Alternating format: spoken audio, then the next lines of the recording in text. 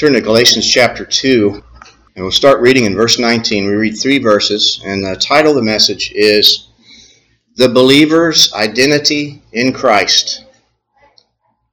Let me say before I forget, last week it was, I think that was last week, Gospel Foundational Principles. This is flowing from that. Now that we know those Gospel Foundational Principles, we are in a new identity. And how do we work with that? How do we maneuver with that new identity? Verse 19. For through the law I died to the law, that I might live to God. I have been crucified with Christ, and I live, yet no longer I, but Christ lives in me. And that life I now live in the flesh, referring to this body that I carry around, I live by faith toward the Son of God, who loved me and gave himself for me, or on my behalf. I do not set aside the grace of God. I think the King James says frustrate. Because if righteousness comes through the law, then Christ died in vain or without cause, which would mean he would waste his time dying if you could be saved through the law. So we'll pick up on some of those verses a little bit later down through the message. The people of God, and when I say that, I'm talking about believers. It's the ones last week that hold to these foundational gospel principles. Believers who we reiterated the fact that these are the few, as opposed to the many that don't believe. God's people are under constant spiritual attack and assault daily concerning our identity in the Lord Jesus Christ. Scripture tells us this clearly. Some of you experience it and talk about it one to another. I see it all the time. It is a war, and the world is against us, whether it's the religious world or just the system of the world that's against anything to do with Christ and the gospel. The world's philosophy, the world's thoughts, and they're trying to tear down Christ from various angles. And you don't have to turn there. 2 verses you're familiar with. Our weapons of our warfare are not fleshly, but mighty through God, pulling down of strongholds, pulling down imaginations. Imaginations are arguments or reasonings from the enemy, from the world. And every high thing that exalts itself against the knowledge of God. And whether that be people in authority or people that think they have wisdom, they're high-minded, They think they have these human understandings and answers.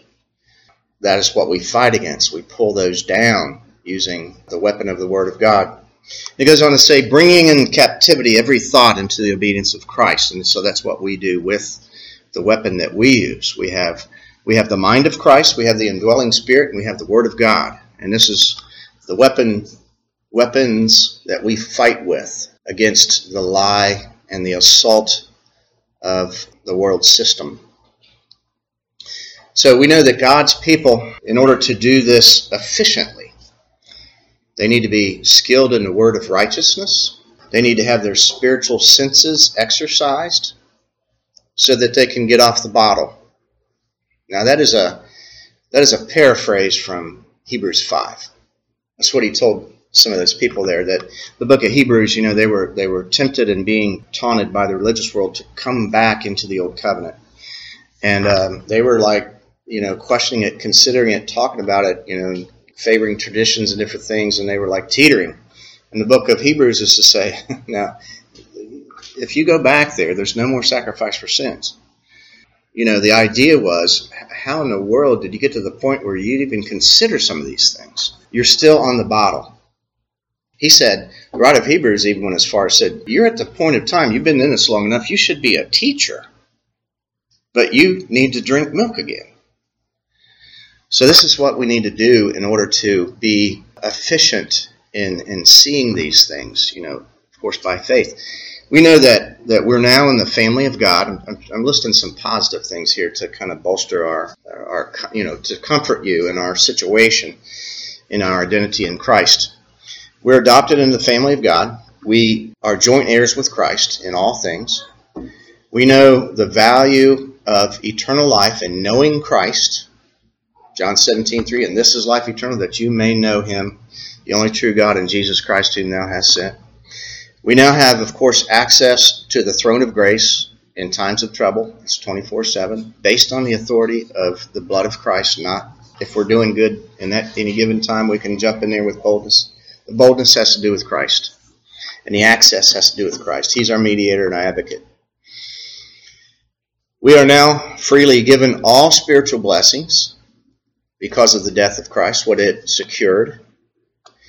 And we have assurance, peace, and joy based on the promises of God in Christ. All those promises of God in Christ are yes and amen. And we see those by faith, and we agree with them. And when this takes place, this gives us strength. We can go beyond the bottle and go toward the meat, whatever that meat may be at any given time. And all this is based on the performance of our representative, which was one of those gospel principles we talked about last week, representation. So it's all based on that, the fact that we are blessed because of our representative. And our representative, of course, secured our salvation by his obedience of death. He merited for us a perfect righteousness that will not just reconcile us, but also will gain us all these things that we've mentioned. All the spiritual blessings, all these things. The treasure of wisdom that is in Christ. In him is all the treasure. We have all that. We have all that. We need to continue to see that and access it and use it and be strengthened and grow in the grace and knowledge of the Lord Jesus Christ. And not have a tendency to lean back and fall back on our own understanding, or panic and have anxiety about the enemy. I mean, he has won the battle. We've got this thing. Faith is our victory that overcomes the world. Not faith in ourselves, not faith in ourselves that we can do this, but faith in Christ who's already accomplished it and is won and is ascended and exalted on the throne already. He rules and reigns right now. And we know the verse that is another one we probably have memorized. So that if anyone is in Christ, that one is a new creature. Old things are passed away, and behold, all things have become new. Now, one of the main old things that has passed away is our condemnation. It's passed away. It will never rear its ugly head again unless it's only in your mind. If you look away from Christ, turn your eyes inside, and start to think again, like you used to, about a conditional salvation, what will creep in? Guilt, fear, doubt, self-condemnation. So this is really easy. It's either one or the other. It's either you're completely righteous in Christ, completely holy, accepted no matter what, or you're on this roller coaster. And it's changeable. It's wavering. And you're going to lose your mind. Some people have killed themselves over stuff like that. I know some of them. I've talked to some before it happened.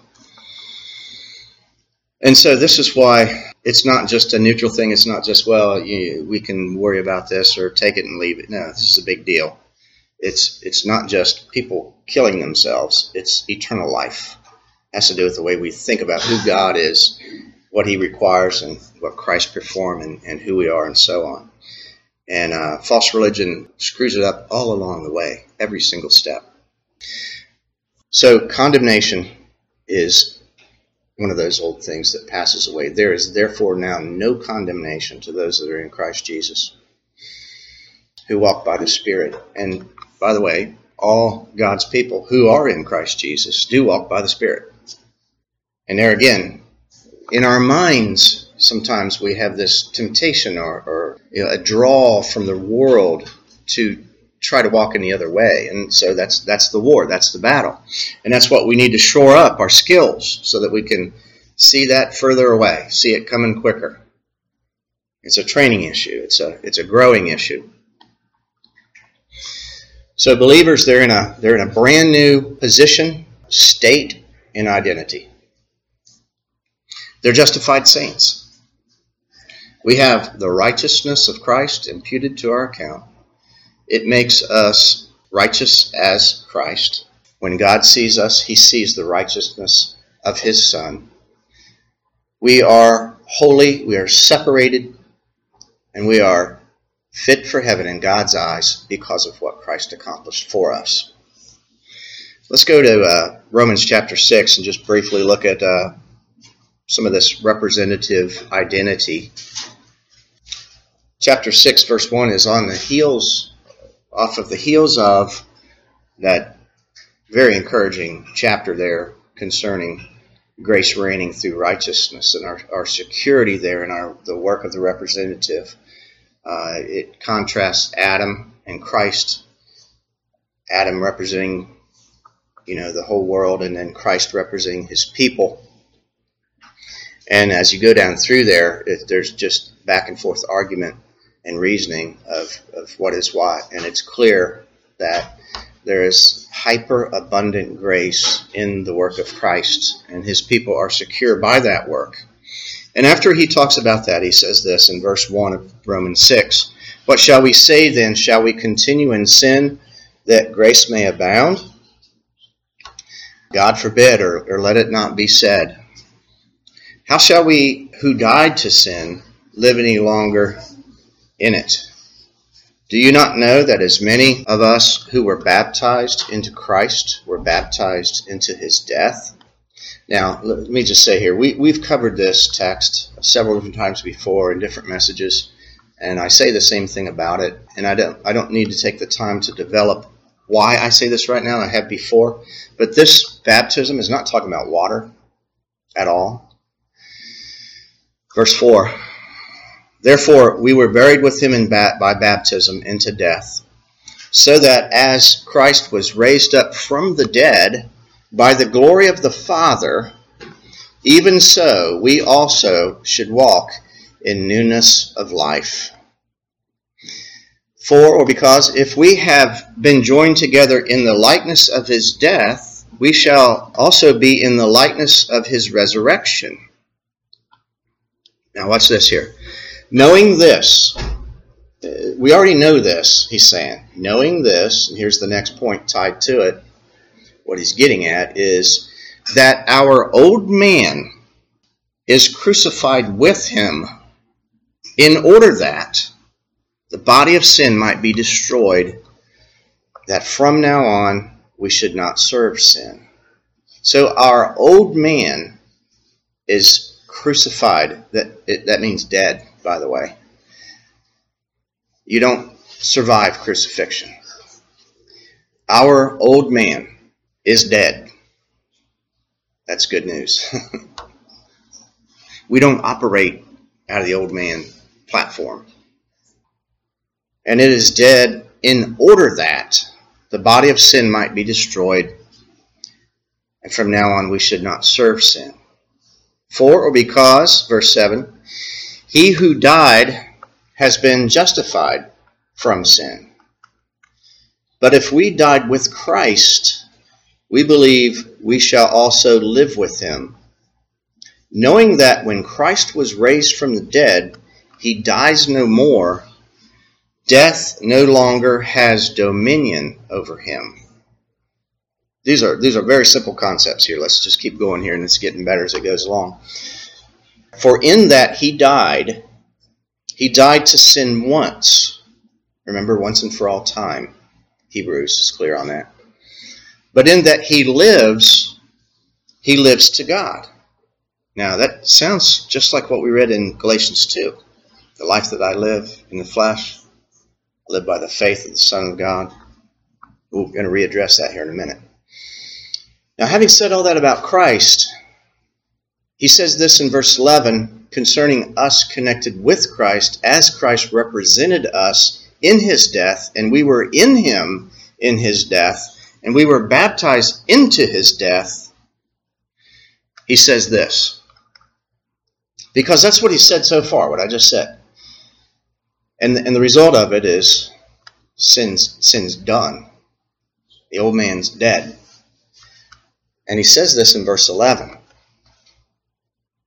Likewise, just like all these things I had just said that have been accomplished, count yourselves. He's talking to believers. You can't say this to unbelievers, right? I mean, I could use this for a passage, a text, in dealing with evangelism in connection with election. You cannot say this to unbelievers. This does not apply to unbelievers. This is for believers.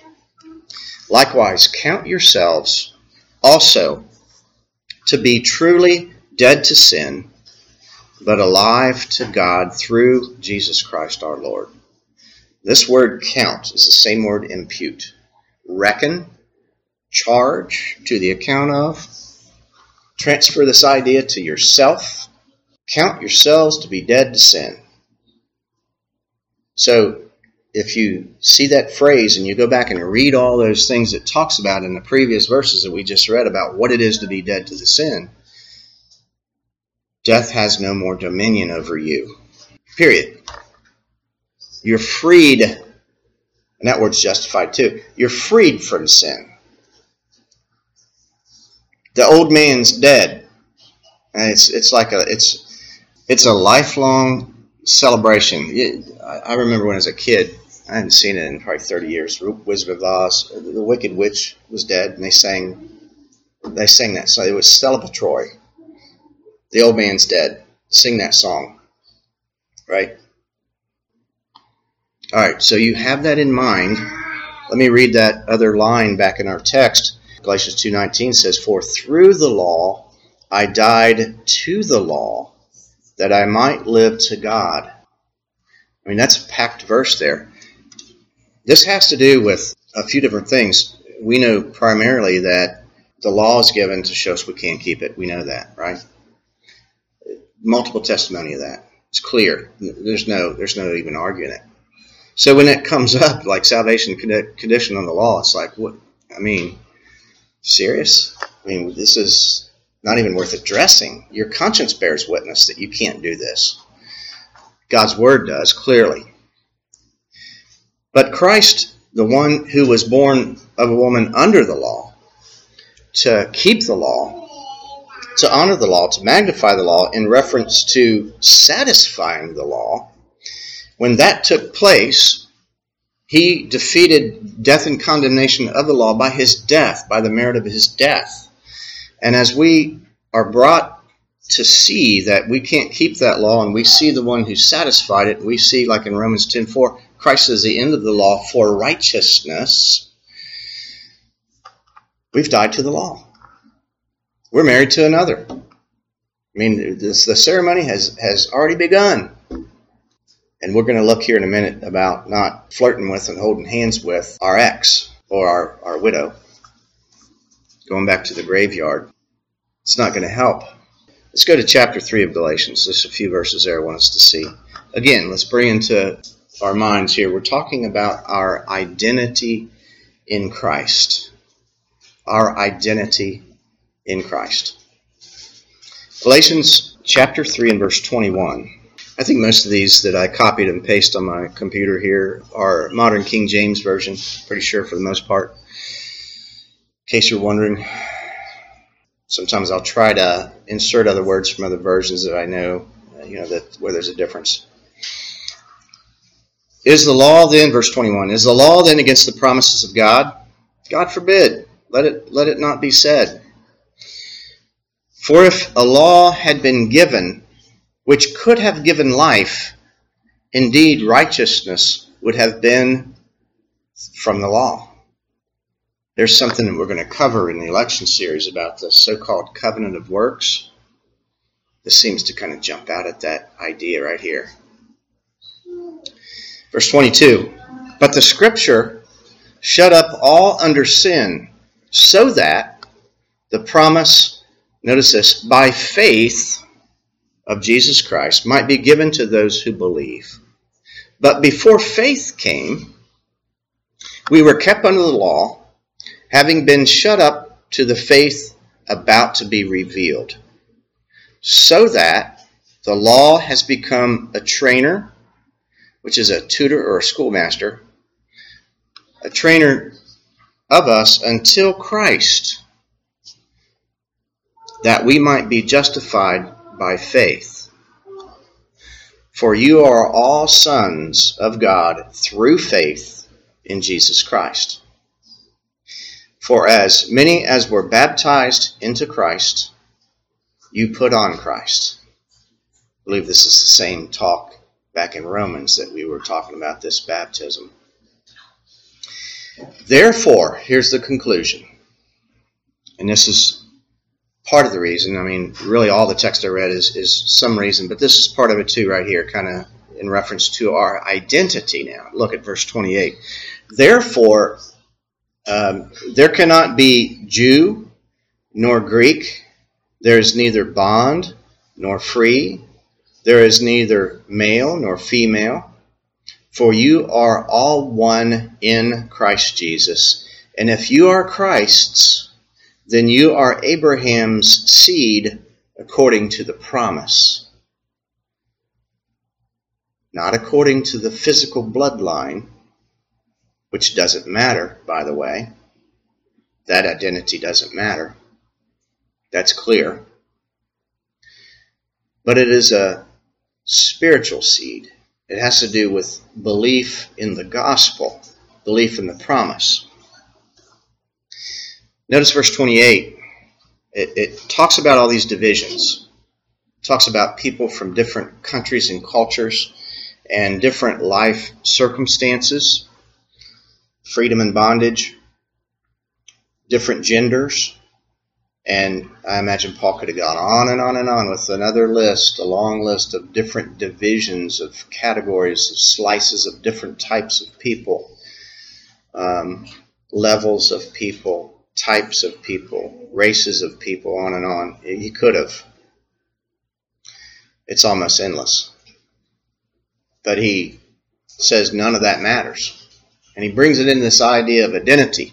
And he identified everybody that believed the gospel, that are in Christ, the end of verse 28, those that are in Christ. He said, if you are Christ's, then you're Abraham's seed.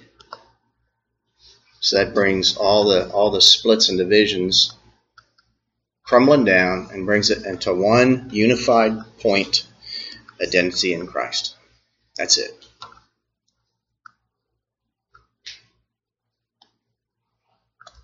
So you have these goofy millionaire preachers, and they're interviewed on, say, Larry King Live or different shows like this. Do you think there are people of God that are outside, and they use the generic term Christianity, and you got people like Billy Graham and Joel Osteen, and this is easy to see through. Now it's this new trendy pastor with a gigantic goofy glasses related to Hillsong somehow. He's kind of saying the same thing. I don't know his name, but they extend salvation outside of the truth of Christ. You know, the broadening, I forget how Robert Schuller put it when Billy Graham mentioned this, the broadening or the opening of God's merciful door to extend outside to those who don't even know or believe in Christ. And that's putting it generically. You know how specific we are with last week. Our gospel principles kind of brings it down pretty narrow. Narrow as the scripture does. That's why I said it.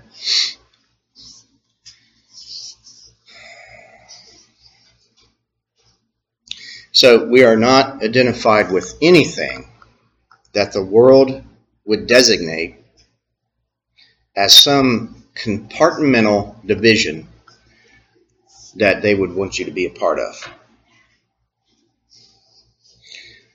And they desperately want your mind. This is a battle of the mind. You know, it's just like going to, a fair or a mall, and everybody has their kiosk or their little store set up, and they're beckoning you. Spend your money over here. You know, and they got sparkles and balloons and music and just like trying to draw you in. That's the way religion is. And they want to tickle your fancy in something in your mind that appeals to you so that they may glory in your flesh, and you can also do the same. It's about the mind.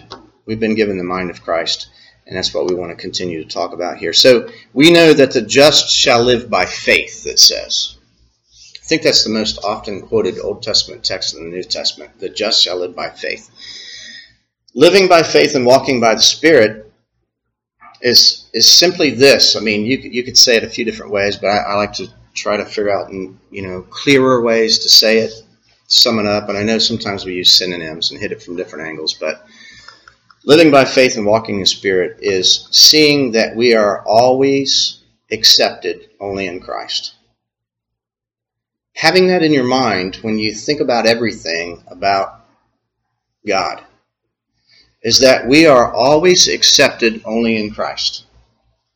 That may sound simple, but to apply that in everything that you think about God is really another story. It's where as they say, it's where the rubber meets the road. Now, walking in the flesh is to not live by faith, and it is having confidence in the flesh. As Paul warns in Philippians 3, we don't have confidence in the flesh. We rejoice in Christ Jesus, and we don't have confidence in the flesh. Walking in the flesh is having confidence in the flesh. Walking in the Spirit, living by faith, is seeing that you're always accepted only in Christ. One is walking by faith, one's walking by sight. And the one walking by sight has to do really with your senses. And it changes because we're changeable. Walking by faith is looking to Christ, who is the same yesterday and today and forever. So we know as believers, we have the proper gospel doctrine. God be thanked that you obeyed that form of doctrine from the heart. Romans 6:17. So we're in there, that we're through those means we're brought into by the power of the Spirit, seeing that gospel by the power of gospel. We're enlivened and waken up to the truth and the lies exposed. We're given repentance from the lie. So we're in, right? We're in the arena so we can see what's going on. And as we enter in, all these principles flood our mind by faith. And we grow in all these things, and we're able to start training and operate and walk in the Spirit and know how to see things properly. Where we didn't see things right at all, we were blind, of course. And as we read and study and hear and grow and learn and fellowship and are strengthened, if we were blind before, we see certain things for the first time. It's like, what is that? And then we get in there and it expands in our minds. We have the mind of Christ. We have the ability to do that now through the Spirit, through the means of the Word of God. And it's no credit to us, something that God gives us. This is part of all the spiritual blessings. So we have that doctrine given to us, and doctrine is important. It's life and death. You get a false doctrine in the church that goes against the gospel, it'll ruin this peace and joy and assurance that this heaven on earth that you had before. We don't want division in the church in reference to bad doctrine.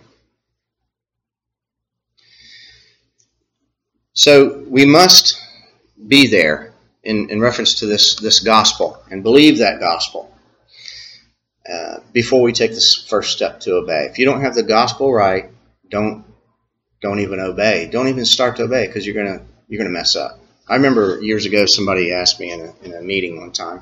He verbally in the back he just wanted to do something bad. He wanted to be involved. And he wanted to do some works. And he asked me about it. And I said, you got to get the gospel right first, because it's just like stepping in a landmine. If you don't have the gospel right, you're going to blow yourself up because of all the warnings. Works without faith is dead. That's not a scripture. That's a scriptural idea. Faith without works is dead is the scripture. But works without faith is dead. It's dead works. So if you work without faith in the gospel, you're a Pharisee. All you're doing is every single thing you do is sin. It's self-righteous hypocrisy. It's showing your hatred for God, not your service to God. So this is what has to be straight before we take the first step. We have to be solid in the gospel. And this is some of the warnings that the writers of the New Testament were saying. Look, I thought you guys were solid in the gospel, and now you got to get on the bottle again. That's what he's saying. So every week we shore these things up. And we get strengthened in it. It's a spiritual training issue. So the subject of the Christian life, as people are prone to say it, is really convoluted, and we know that. And self-righteousness, I think, is the base factor, the foundation problem in false religion. We know that it's all about conditionalism, and the very thing that religion would use to boast as evidence of salvation is the very thing that we see as evidence of a false gospel. Warnings about false gospels and false religion and self-righteousness, we put out the warning. They embrace the warning as evidence of their regeneration. They do the very opposite. And they drive themselves crazy. Worst case scenario, they commit suicide. So the scripture identifies dead works clearly. We warn about it. And these are the same ones as we studied not too long ago. The many that in the end will say, but Lord, Lord, haven't I done this? They're pleading something other than the righteousness of Christ. And whatever they're pleading besides the righteousness of Christ, every single thing without exception is dead works. Put it in the list. I don't care. It's dead works. They don't honor God. They don't reverence God. They don't respect God. They don't have a proper fear of Him, a reverence for Him. All right, so knowing that, we need to remember as believers, we're bought with a price. We're not our own. As free and sovereign grace people, we need to remember that. We know that we're not under the law, but then again, we have to be brought to see that we're bought with a price. We're not our own. We're slaves to Christ. He bought us with His blood. Now remember in the election series we talked about that God doesn't love us for us. He didn't choose us for us. It's all conditioned on Christ, our representative. Now do you think that idea that everything's conditioned on Christ at the beginning, love and election, do you think later on that changes? That stuff starts becoming conditioned on us? Well, I hope not. Like we get a jump start and then, we get wound up and He lets us go, sink or swim. No, it's always conditioned on Christ, our representative. We're always accepted in Him all the way through every facet of salvation, to glorification even. It's all conditioned on Christ. So once we know all that, those questions are often asked, and they should be posed to us too, especially in an assembly or congregation. Since we're exhorted to love and good works, and we are, it's clear in Scripture, how or why are they good works and not dead works? I mean, I've just sat here and blasted false religion for dead works. And we know we're exhorted to do good works. So before we take the first step to go out and do things, I'm not saying anybody here has not yet taken a step. We've all taken steps. We claim to be believers. But how do we know? How and why do we know that these are good works and not dead works? This is kind of a popular question that I've heard a lot of times. So I want to ask, really answer some and see if these certain things are factors. We'll kind of show their importance, each one we bring up. But in the end, I want to show the main thing. So the first question is faith a factor? Now, we've already read some verses about faith. Faith is vital. All kind of verses pop up in my head. Without faith, it's impossible to please God, right? Whatever is not of faith is sin. Right away, we start identifying dead works. A work that is done not by faith. I already did that with that little fancy turnaround on James. I used it on the dead works side. So whatever is not of faith is sin. The just shall live by faith. That was one of the texts we look at. Without faith, it's impossible to please God. Is faith a factor? Yeah, it is. Is our motive a factor? Motive is very important. And as important as it is, that's not what makes anything we do acceptable to God. That's not the main thing. As important as it is. And it must be there. Faith and motive must be there. But the key thing, the gospel thing, and this is what faith looks to, it's what we've been talking about in reference to identity. The key fact or truth is that we are accepted in Christ, and we are never accepted in ourselves, or the flesh, in other words. So if a work is accepted, it will be by faith and be by the right motive, no doubt about it. But the main reason is because we're in Christ and we're accepted in Christ. We're a good tree. And good trees cannot produce bad fruit. And a bad tree cannot produce good fruit. All right? You see, that is the first thing. That's the priority thing. That we are in Christ. We're accepted in the beloved. And then the Spirit and the Word and the ministry teaches us that we do things by faith, by the right motive. But until we get this thing right about the gospel, which is we're in Christ and accepted only in Christ, that's the key. If you don't have that straight, it's just dead works. It's a lifelong dead work marathon.